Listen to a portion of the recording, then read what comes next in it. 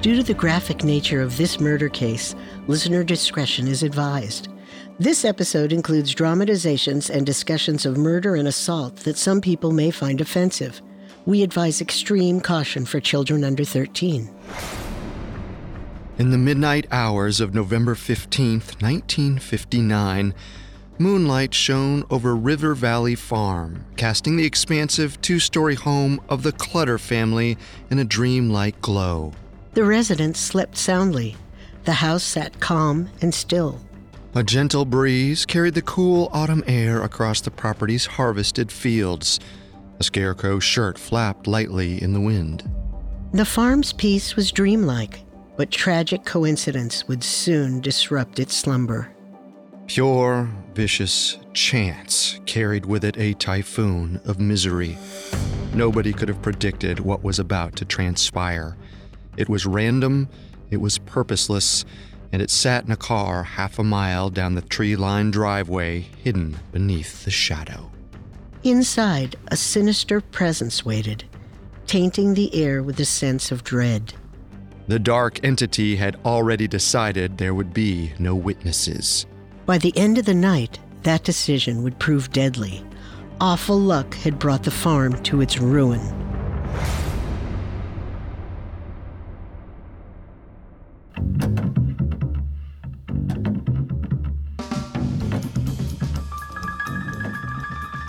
Welcome to our first episode of Solved Murders, True Crime Mysteries, a Parcast original. I'm your host, Carter Roy. And I'm your host, Wendy McKenzie. While we at Parcast love exploring the open-ended mysteries of our first show, Unsolved Murders, some of the most fascinating crimes are the ones where the bad guys get caught in the end. That's why every Wednesday, we'll tell you the tales of actual closed cases and reveal how some of life's greatest murder mysteries were solved. In part one, we will introduce you to the victims, the mystery of their deaths, and the initial steps investigators took towards finding their killer. In part two, we'll take you through all the dramatic twists and turns of the investigation, and finally, reveal how the suspect was caught and the murder was solved. You can find episodes of Solved Murders and all other Parcast originals for free, exclusively on Spotify. To stream Solved Murders for free on Spotify, just open the app and type Solved Murders in the search bar. This is our first episode on the Clutter Family, a picture-perfect household of 4 who were found senselessly murdered in their home of Holcomb, Kansas. This week, we'll dive into the lives of the Clutters up to their last day on Earth. Then we'll discuss the discovery of their tragic deaths on November 15th, 1959. Next week, we'll cover how the case went from hometown horror to a nationally infamous true crime saga. A story that would be forever immortalized in Truman Capote's groundbreaking book, In Cold Blood.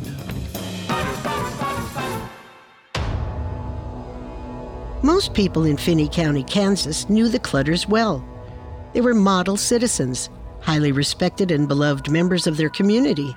And their sparkling reputation was something that the family patriarch, Herb Clutter, had fostered within his own life from the very beginning. Throughout his childhood and teenage years, Herb was known as a good-natured young man who was intelligent and ambitious to boot, qualities that got him far in his small Kansas town. He attended college in the early 1930s, a time when few people could pursue higher education and thrived. He was a talented student in the agriculture department and well-liked by his peers. But his life hit a high note when he met his classmate's younger sister, Bonnie Fox. Hey, Mom wanted me to drop off. Oh, you're not my brother. You must be Fox's sister. I'm his friend Herb Clutter. Bonnie, my brother mentioned you briefly, but I think we may have met before. We've met? You're a Methodist, aren't you? Oh, at church. I think I have seen you there. Hey, maybe next week we should sit together. Talk about the sermon. You know what? I think I'd like that. After some initial awkwardness, Herb and Bonnie hit it off quite well. Both were devout Methodists, and their shared values brought them together. They dated for a short time before Herb proposed. The couple married in 1934, when Herb was 23 and Bonnie was 20 years old. When Herb had graduated college, the couple moved to Garden City, Kansas. There, Herb began work as the assistant to Finney County's agricultural agent, where he educated farmers on the latest advancements in agriculture.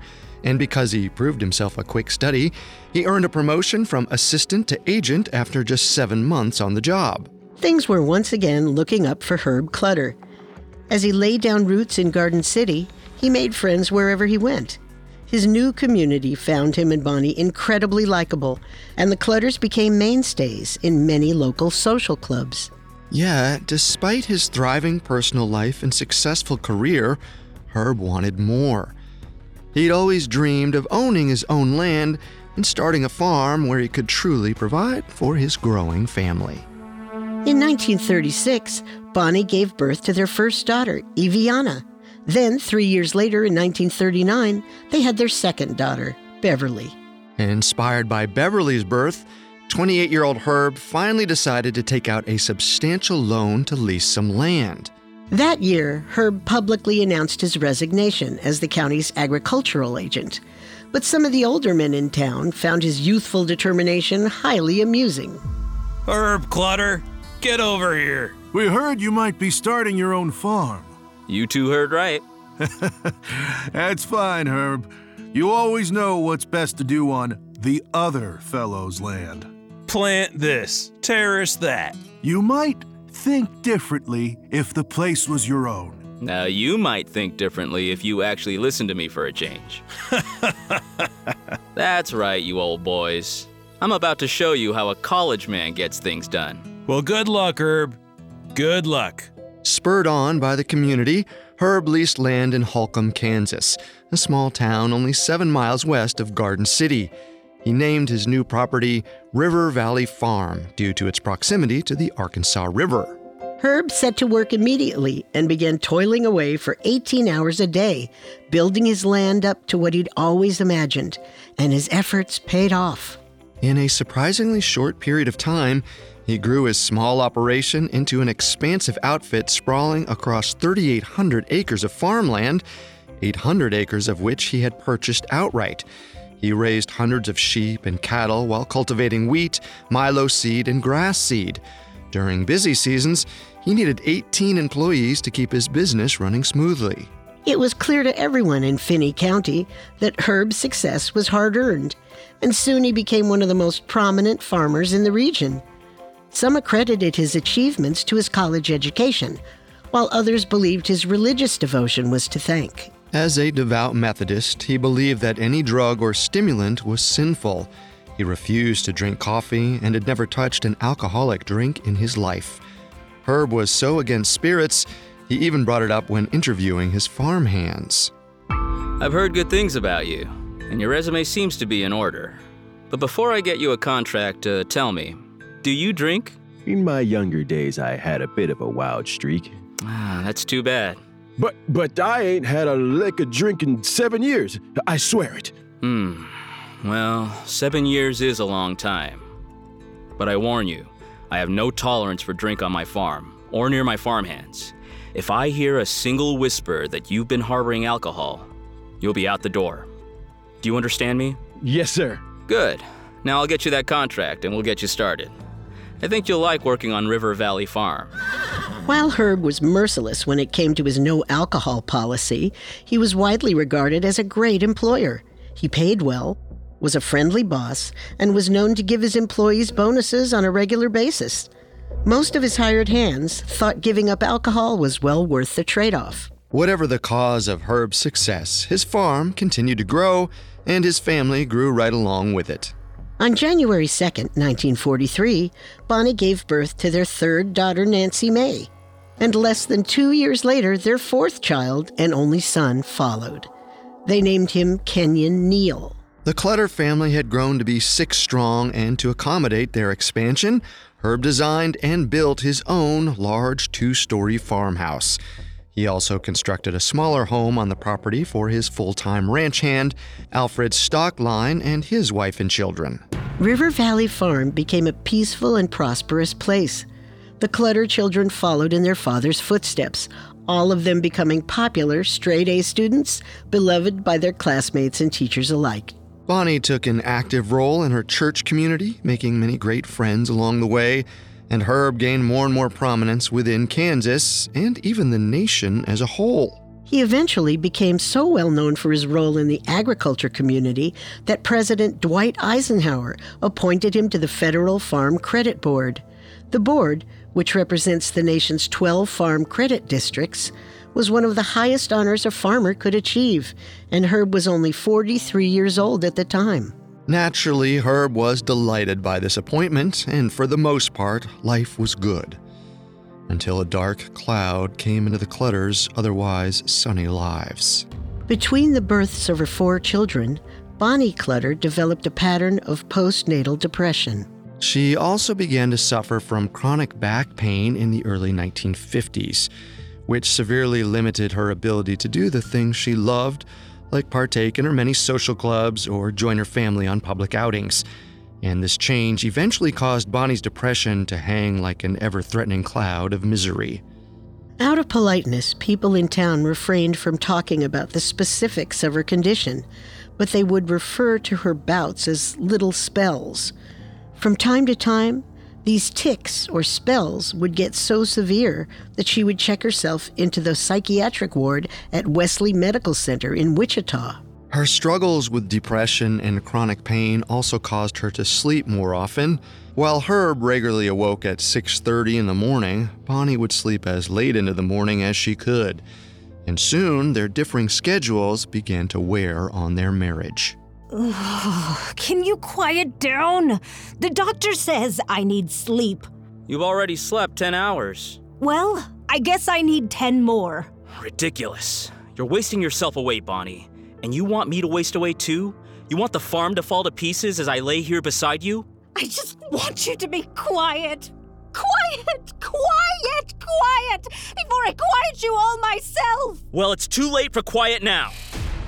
In order to preserve the peace, Bonnie moved out of the master bedroom and began to sleep in another bedroom on the second floor of their home. While this change drew some whispers around town, it seemed to have helped save their relationship. They began arguing less, and for a time, life for the Clutters continued in a pleasant manner. By 1959, Herb was 48 and Bonnie was 45. Their oldest daughter, Eviana, was 23 and married, while Beverly was 20 and engaged. Their youngest daughter, Nancy, was 16 years old, and their only son, Kenyon, was 15. As Thanksgiving approached, the Clutters invited their extended family, over 50 people, to join them in celebrating at River Valley Farm.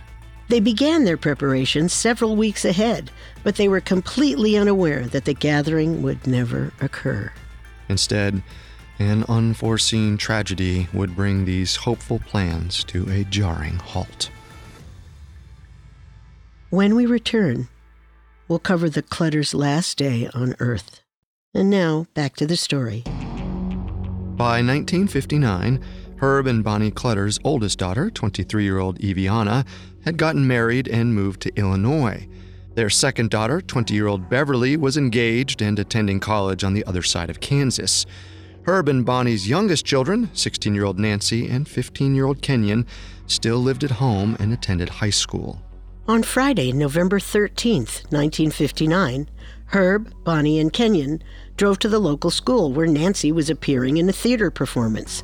She played Becky Thatcher in the school's production of Tom Sawyer, and the family was eager to see her show. The play went splendidly, and the Clutters went backstage to congratulate Nancy on her performance. Mom, Dad, what did you think? We're so proud. You did so well. And Nancy, you looked wonderful. Just beautiful, honey. A real Southern belle. What did you think, Kenyon?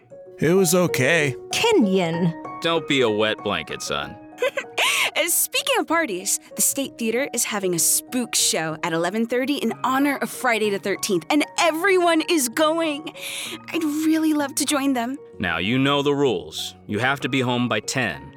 A far cry sooner than 11:30. I know, but can you make an exception just this once? After all, I had a great performance. Let me celebrate. I don't know, Herb. Maybe we should let her. Will Bobby be there? Well, everyone is going. I'm sure that includes Bobby. I don't know. Dad, everyone will be there. Fine. You can go just this once. But be careful with that boy. Thank you, thank you, thank you! I mean it. Be careful with him. Thank you! With Herb's approval, Nancy raced off to join her friends, and Herb, Bonnie, and Kenyon returned home. That night, Herb stayed up late to make sure his daughter returned home safely. But Nancy didn't arrive home until 2 in the morning, and she'd received a ride from a boy named Bobby Rupp. Bobby Rupp was a good-looking, athletic young man. He and Nancy had been friends since they were kids, and when Nancy had grown old enough to start dating, she and Bobby had hit it off and had been going steady for 3 full years. Herb and Bonnie liked Bobby as a person, but there was one major problem, and Herb felt it was time he spoke up.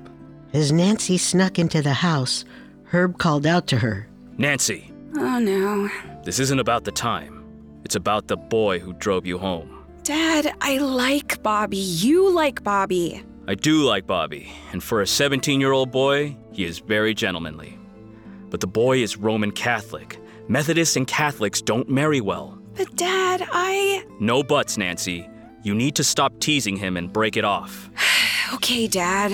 I know we can't get married, and I'm going off to college soon. It's just, I don't want to hurt him. And he's just so cute.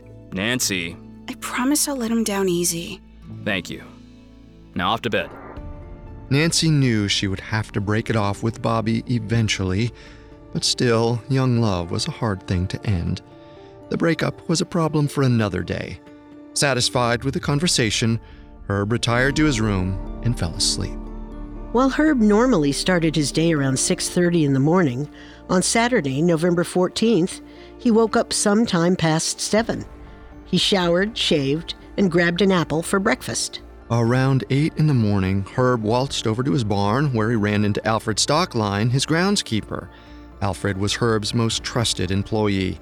He lived on the premises of River Valley Farm, where he had his own home less than 100 yards away from the Clutters farmhouse. Morning, Alfred. Ready for another day? Well, Herb, do you have anything specific you need me to do? My baby's sick, and the missus and I have been up all night. I've been thinking of taking her to the doctor. Oh, that's awful. By all means, take the morning. Go help your child. Thanks a bundle. I knew you would understand. And hey, if you and your missus need anything, you let me know, all right? Much appreciated.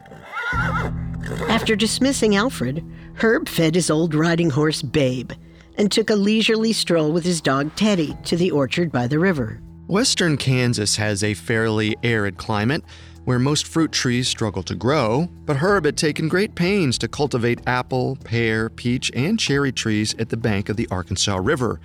He called it his own little paradise on earth. Yet, as he and Teddy approached the orchard, the hair on the dog's neck began to rise. He barked viciously at a neighboring field before racing into the grass. Herb followed Teddy, his own nerves unsteady, but soon the dog's growls grew silent. 5 men emerged with shotguns in hand.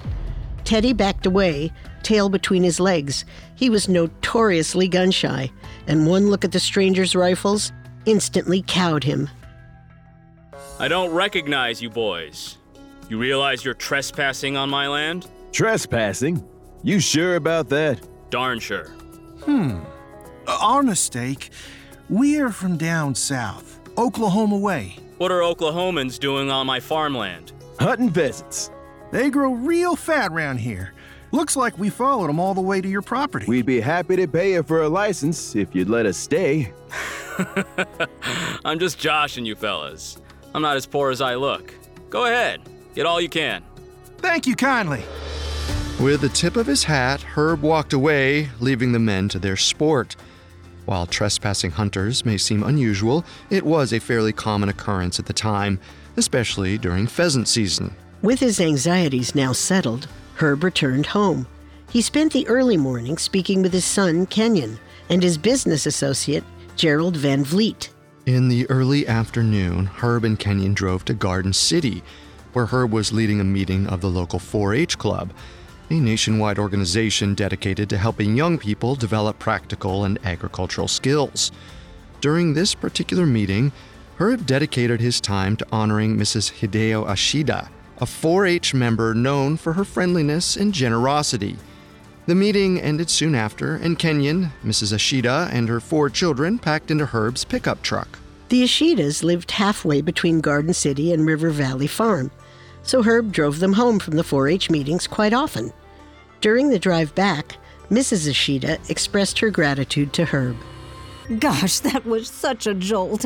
Seems like I'm always thanking you, Herb. You're the one we're trying to thank here. I know, and I appreciate it. It's just, please don't make me give a speech at the banquet.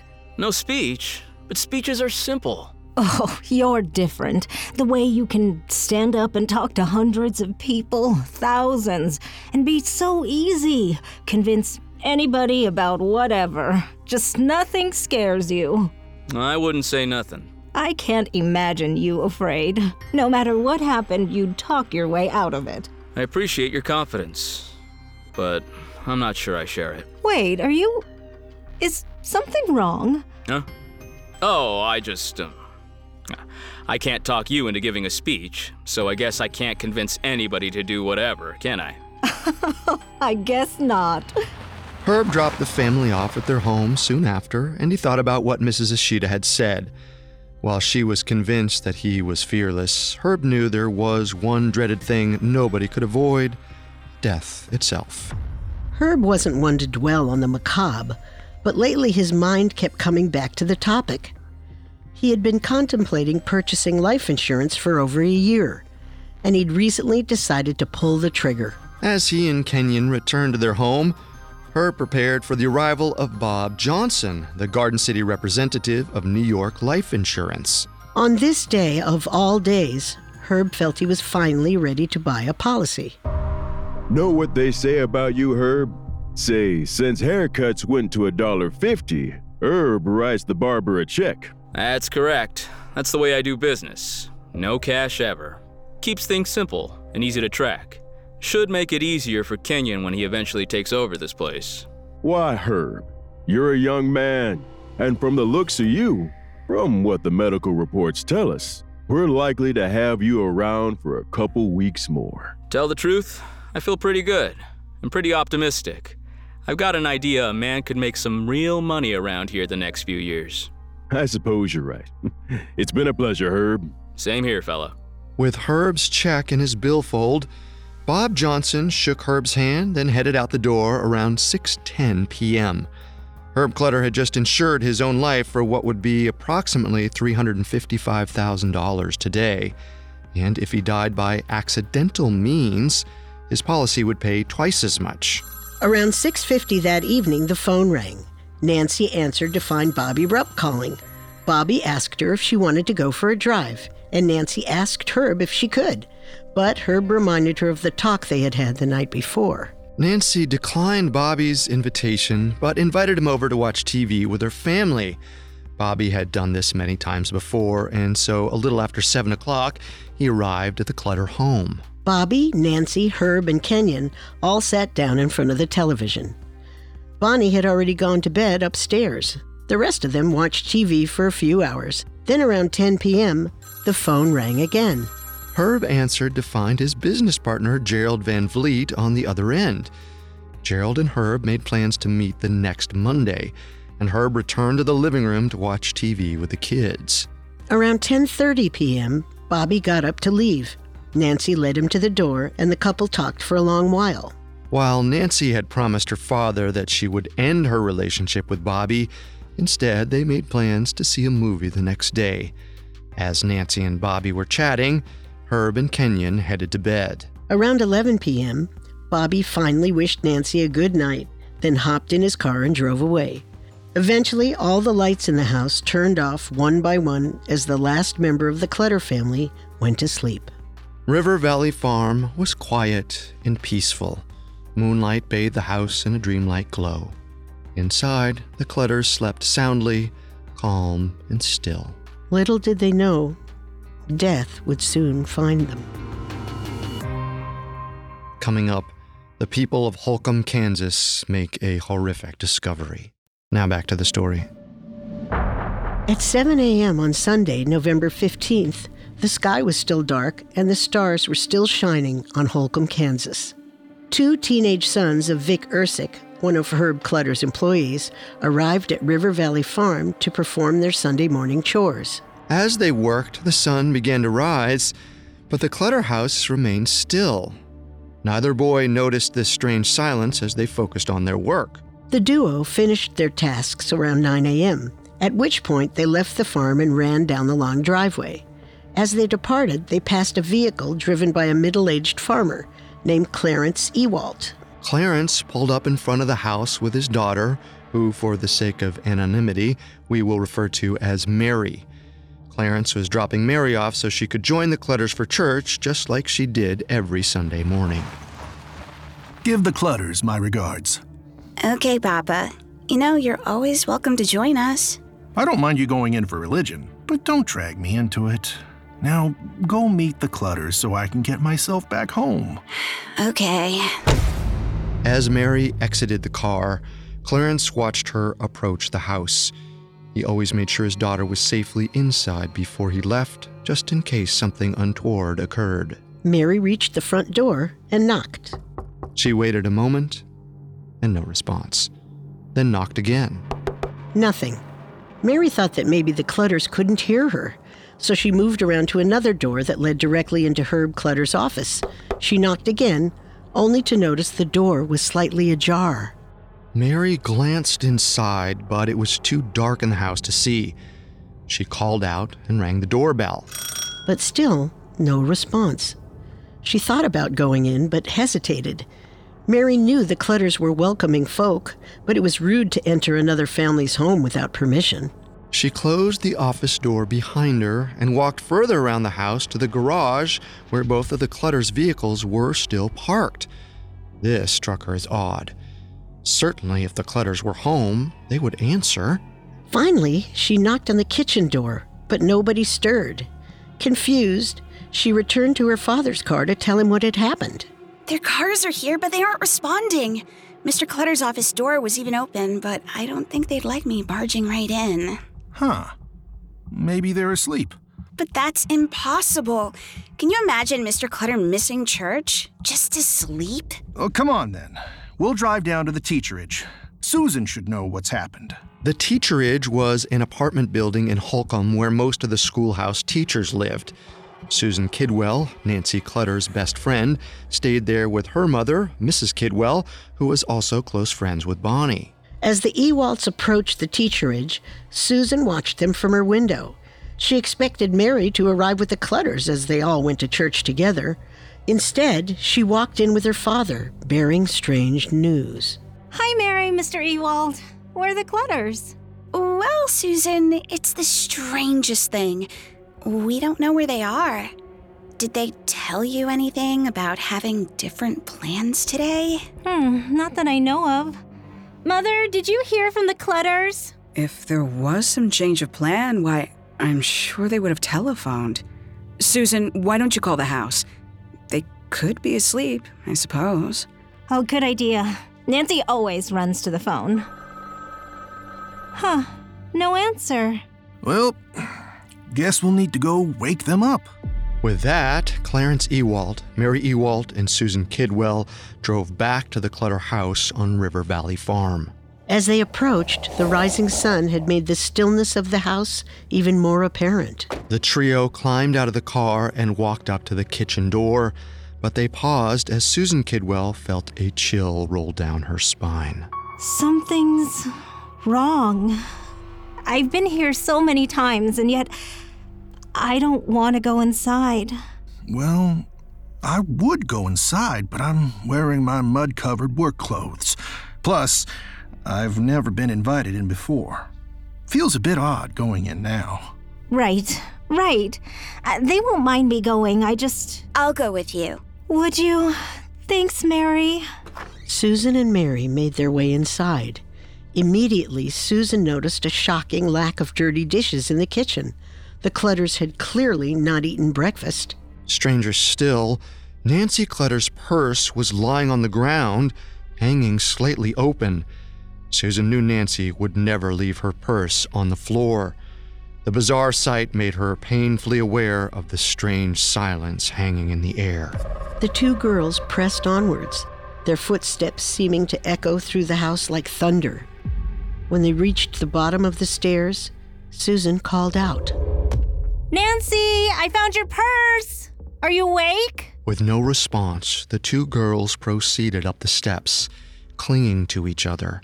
Nancy's room was just at the top. Her door was open, and sunlight was streaming through the window. But as they stepped inside the room, they saw something so shocking they could hardly comprehend it. 16-year-old Nancy Clutter was tucked into bed, lying on her side. She was facing a wall covered in blood.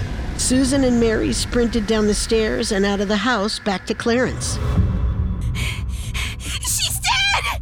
Nancy's dead! Dead? We'll get the police. Now get in the car. Clarence dropped the girls off with Susan's mother and called local Finney County Sheriff Earl Robinson. While leaving the teacherage, Clarence ran into Larry Hendricks, an English teacher at the town high school. Larry agreed to return with Clarence to the Clutter home. There, they were met by Sheriff Robinson. Together, the three men cautiously entered the house to find out exactly what had happened to the Clutters. They began in the kitchen, where they immediately noticed two strange things. First, they spotted Nancy Clutter's purse lying open on the floor, and soon after, they discovered that the kitchen phone line had been cut. Whoever had been there was not only looking for money, but had also had the forethought to cut off all possibility of outside communication. This suggested that the crime had been premeditated. The killer had planned to kill the family ahead of time. The trio continued through the house and made their way up the stairs to Nancy's bedroom. While they knew what to expect, the sight of the teenage girl's body tucked into the bed was still shocking. Blood all over the wall. I sent my daughter in to see this. My God. There was no way for you to have known, Clarence. No one could have. I can't believe this happened to the Clutters, of all people.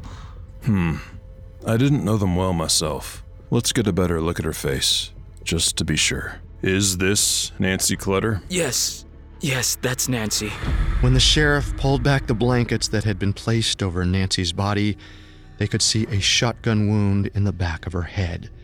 She had likely been killed at near point-blank range, and her blood had spattered across the wall. Her hands had been tied behind her back, and her ankles were bound with rope. She was wearing pajamas, socks, slippers, and a bathrobe.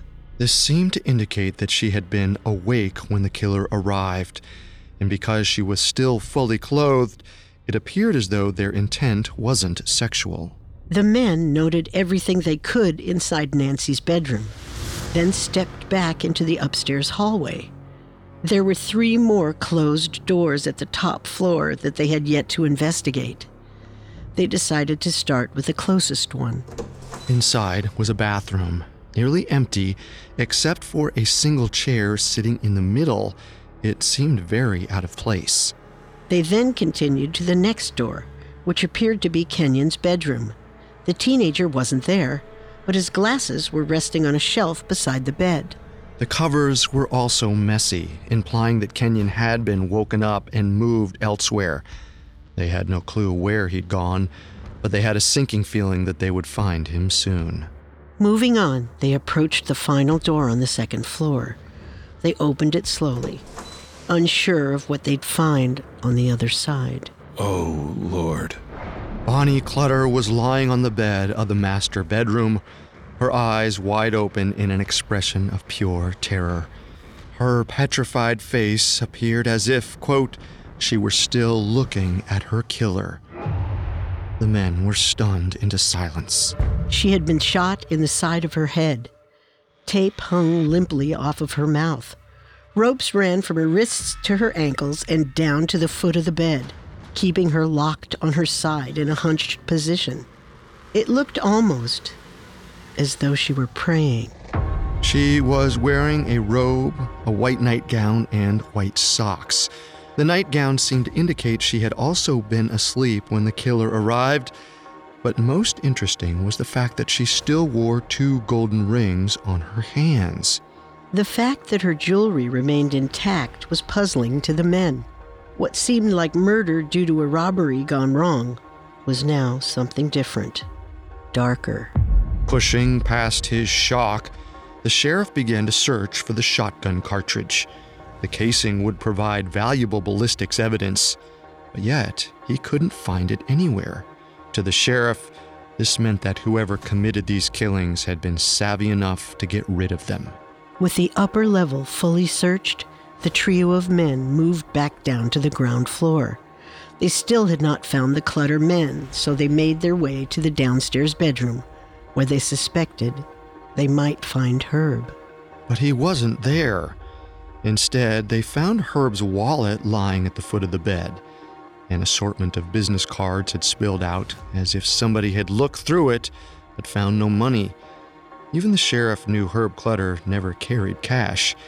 It was difficult to tell if anything had been taken. Just like in Kenyon's room, they noticed that Herb's bed looked slept in, and his glasses were on the nightstand. It seemed he was also sleeping before the killers woke him up. The men continued their search of the first floor, but oddly, nothing seemed out of place. In fact, it looked as if the house hadn't been ransacked at all. Finally, they reached Herb's office, where they found his office phone hanging off the hook. Those telephone wires had also been cut. I feel like we've looked everywhere and found nothing. Where the devil can Herb be? As soon as the sheriff asked this question, they heard footsteps coming from inside the house. Alarmed, the sheriff pulled his sidearm. Who's that? It's me, Wendell. Oh, thank God. Who the hell is Wendell? He's my undersheriff. Howdy, fellas. Just came up from the basement. This is quite the mess. Wendell, I don't know what to make of it. There's 2 bodies upstairs.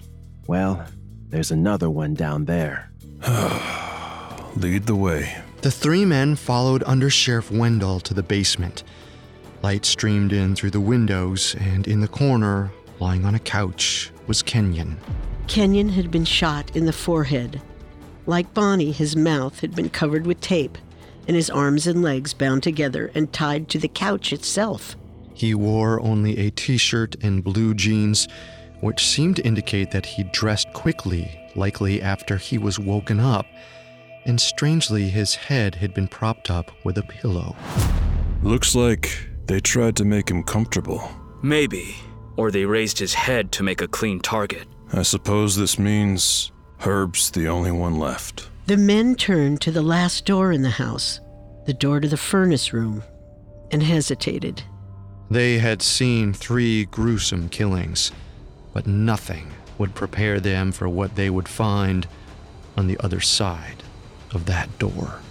And it would only be the beginning.